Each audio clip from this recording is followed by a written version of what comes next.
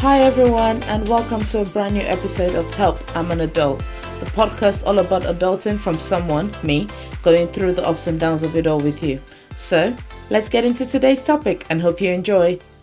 Hello everybody, and welcome to Help, I'm an Adult podcast. And if you're new to the channel or new to the podcast, welcome. It's nice to have you. I'm Sharon Alfred, your host for today. Well, always anyway. And today we're talking all things working during COVID, basically. I have my dear friend, my sister, well, not by blood, but she is still my sister, Heritage. She's here with us. Actually, Dr. Heritage Oluwaronke. Put some respect on my name. Yes, Dr. Heritage Oluwaronke. And we are discussing working during COVID times. So, introduce yourself to the people. So like she said, my name is Heritage Oluwaronke. So I am a newly qualified doctor. We have a doctor in the family. That's all we care about. We're like, yes, she made it. Yeah, so it's super exciting. Still baby doctor, newly qualified. But yeah. Nice. So I think I'll kick things off with a question. And then, so where were you once COVID happened and hit? So actually, funny story, I was in the Philippines. So for my final year of uni, you do something called a medical elective where you do a hospital placement anywhere around the world. Mm-hmm. So I chose the Philippines. So I was there when COVID kicked off and we went into lockdown. So unfortunately, my trip got cut short and I had to come back. Had to come back into lockdown. Came back into lockdown, and then we got a message from our uni basically saying that final year medical students and nursing students were going to be graduated early and thrown out into the workforce to help with COVID. So that I think that was not how I expected my 2020 graduation. I was looking forward to a whole graduation party, everything. I had my dress, I had everything. I was so upset that I didn't get a graduation. So what was like, so you knew you were coming back, they said you're graduating, you're basically starting work, but you didn't know where, like, I'm guessing you already had your placement, your job, like, secured in a hospital.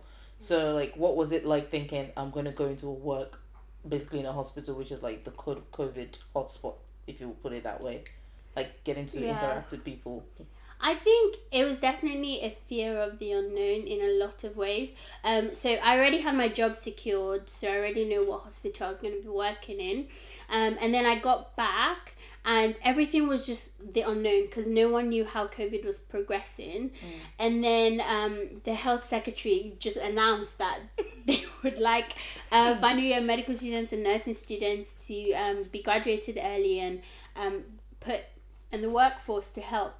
And I don't know really what my feelings were. I don't think I was particularly nervous because, I don't know, it's the career I chose and I knew it was inevitable. I was going to go into hospital anyway. But I think it was just, obviously you have nerves of first time working, your first job anyway, regardless of what that job is. And then it was just expedited by COVID because I didn't know what hospital was like since pre-COVID. So I think it was more that of a first job, but this is such weird high circumstances. Intensity.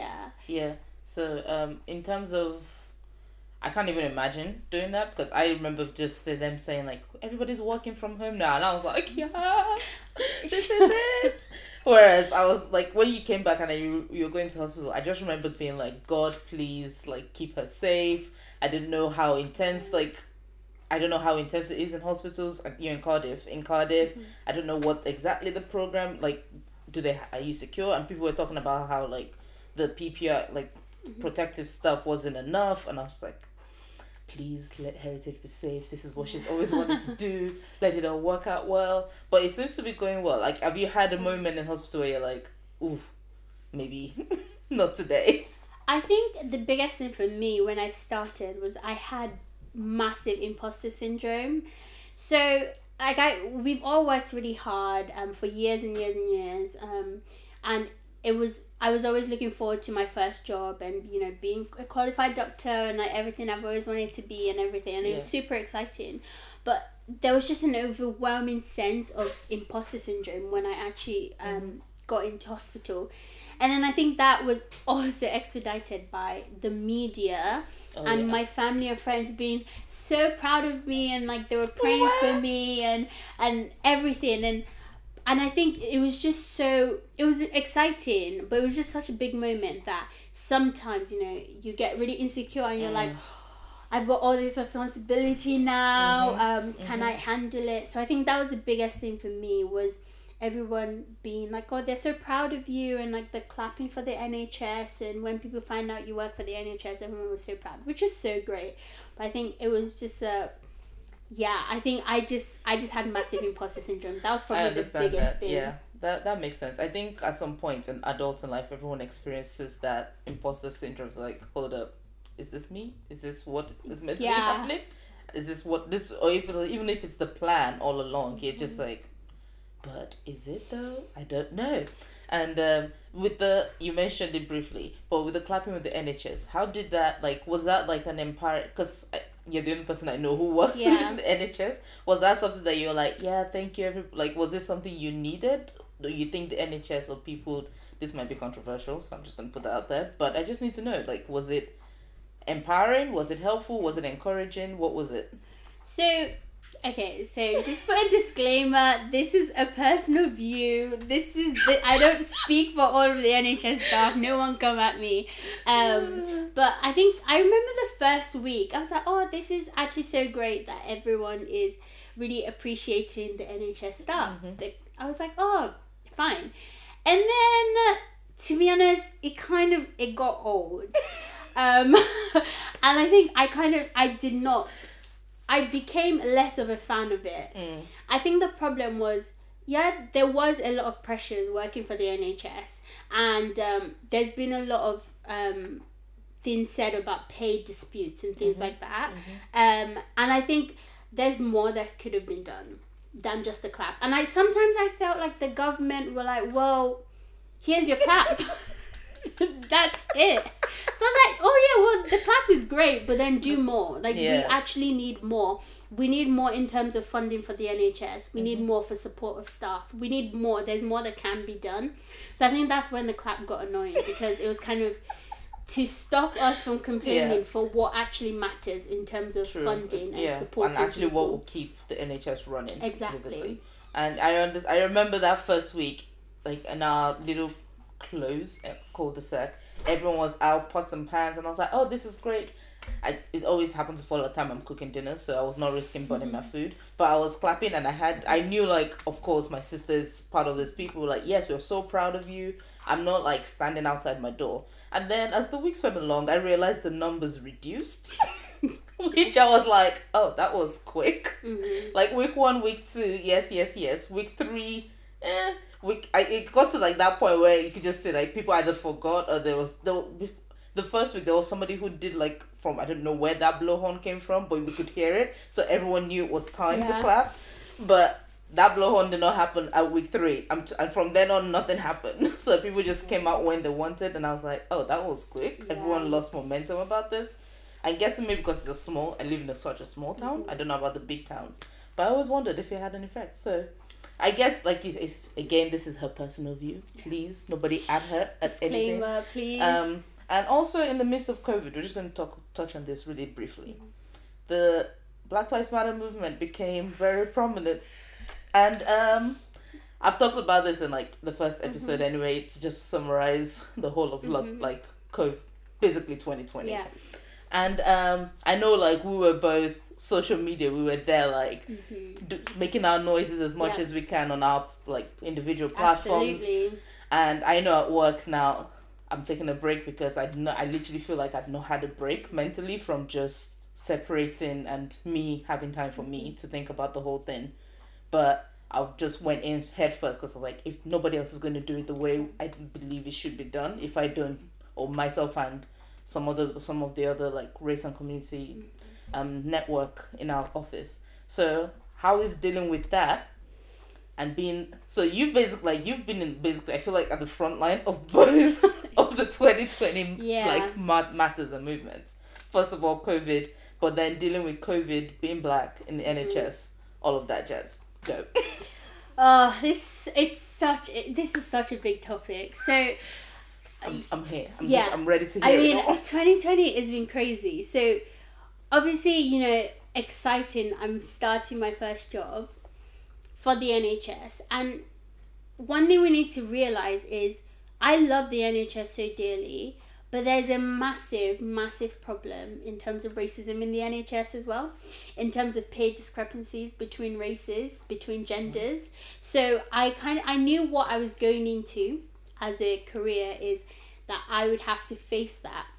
And like I'm sure a lot of black people, the Black Lives Matter movement, which has been incredible, I think it's definitely changed my 2020. It just gave people a platform to talk about things they've been meaning to talk about and things that they've been keeping in.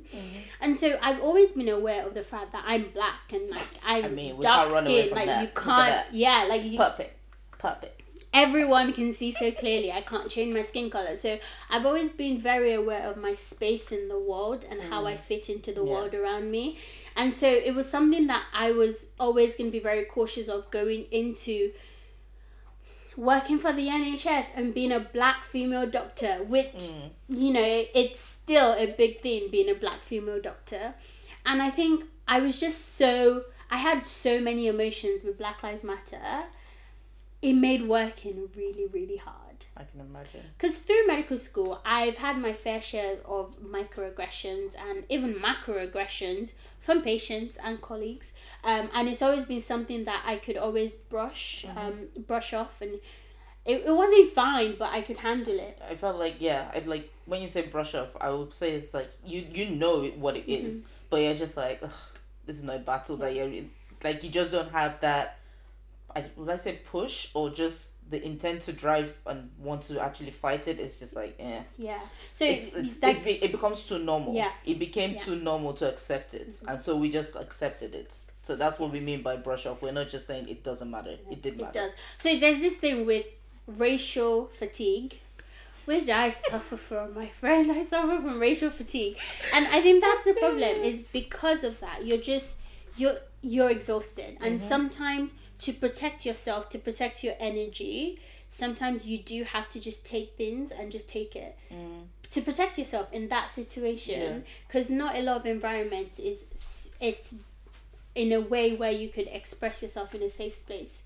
But one thing I found, I was so empowered from Black Lives Matter movement, and I was empowered by young people my age and younger who were saying, no, we're not taking this, we're going to speak up. I was so proud. The protest we went for, guys, we sat there, and the girl who basically, one of the girls who helped organize it, two of them, and we know one of them because we went to the same high school, and I just remember them giving their speech, and I was like, I was the first person to stand up in a crowd to be like, yes, girl, you literally just spoke our minds. It was so empowering. And this was like in the town we grew up, we grew up in, which is predominantly white, understandable, we're in Britain, but like, when I say the macro and microaggressions that I experienced in this town, wow. But I can imagine, as you can imagine, like on the previous episode when this all kicked off, I did like what I call the emergency episode, speaking up,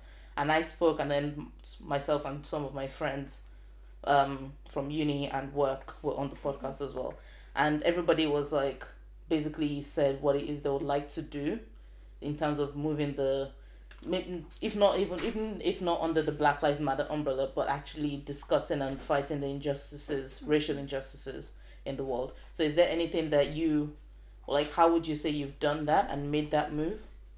Well, that's a big question. So what I've done in terms of fighting the racial Yeah, and injustice in actually, the like world. in whatever. So I know, like for us at work, they're very keen on like education and driving an educative piece. So what? And well, I'll say I'm supporting, but that's not like my key thing. My thing is more like allowing people to actually speak up Yeah. and giving people the confidence to say.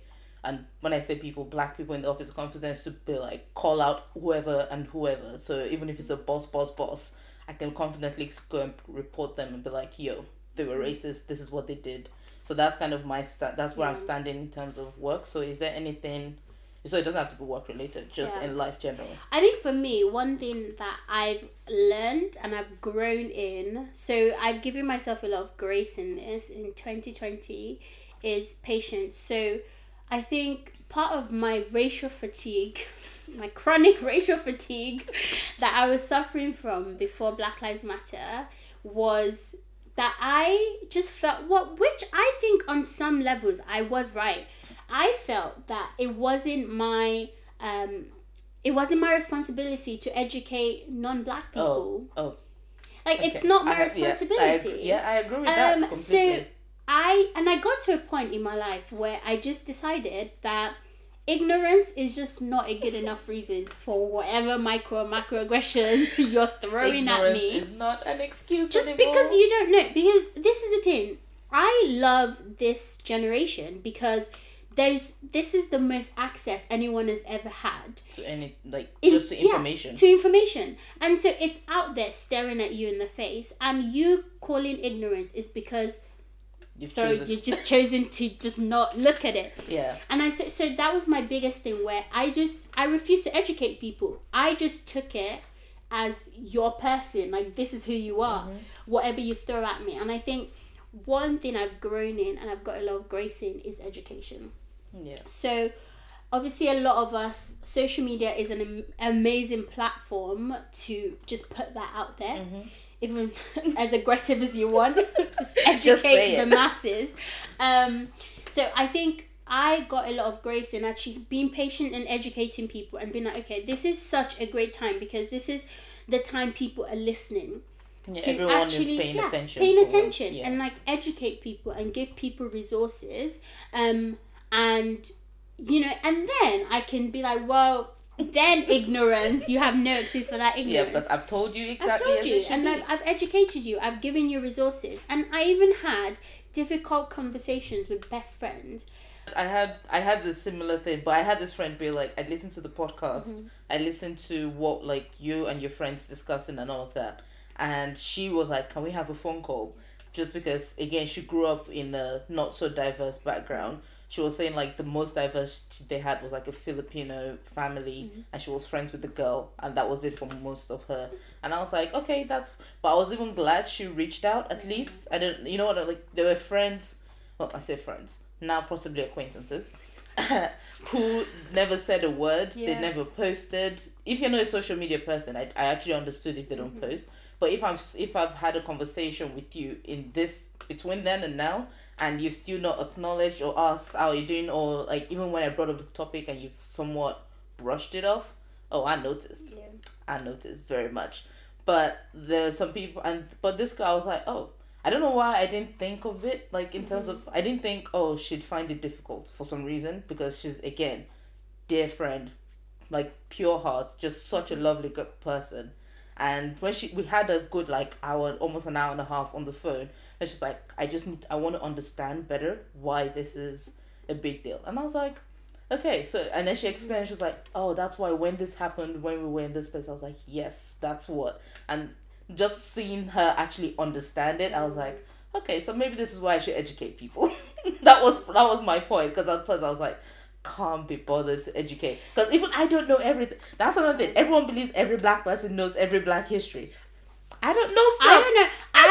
I'm literally educating myself in 2020 about a lot of things. And the thing is, there is a lot of grace of falling down, because I fall down with some stuff. And I think I appreciate people coming to me with honesty. Yeah, for sure. And not sugarcoating things. And especially people who I'm really good friends with, there's a safe space, and I'm talking about non-black people. There's a safe space for you to come to me and say you're toxic that you don't know is toxic. But say it. Yeah, like what your thoughts were, or your, I don't know, pre-assumptions or whatever, to come to me, because it's a safe space, and then we can talk about it, rather than just not saying anything because you don't want to offend me. Yeah, I would rather, like you said, I'd rather you say something than say nothing. Yeah. There's so much that we could cover on this. I'm just saying, but I feel like we've been going on for a while. We have. There's just so much. But in summary, I would say, would you say you enjoy being a doctor in this time? Or is it more like the challenge that it brings in being, black and COVID times? Are you enjoying it? Is it good? I think one thing I would say is, I love my job. I don't know anything else. So I don't know what it's like to be a doctor without COVID. I don't know what it's like to be a doctor without the 2020 Black Lives Matter movement. So I think I don't do a lot of what ifs. This is my situation. This is all I know. And I love it. And so that's one thing I would say is I love my job, and yeah. You could. Well, I'm glad you could join me today. Thanks for having me. It's been fun. And, we could talk for hours. We actually could. So, sorry if this is going for a while. But I would definitely, like, as always, keep you in my prayers all the time. And do you want to share your socials? Do you need followers? Yeah. She's very active on Instagram. I would say probably Instagram. No one needs to follow my TikTok. I am a TikTok. I was gonna say, should we put TikTok as well? No, I'm a TikTok addict, but that's just for me. But so my Instagram is Dr. Hez. So DR_HEZ. And it's public. So yeah, follow me. Workouts are there. When she works out. When I work out, you can see I've been slacking a bit because I've been tired.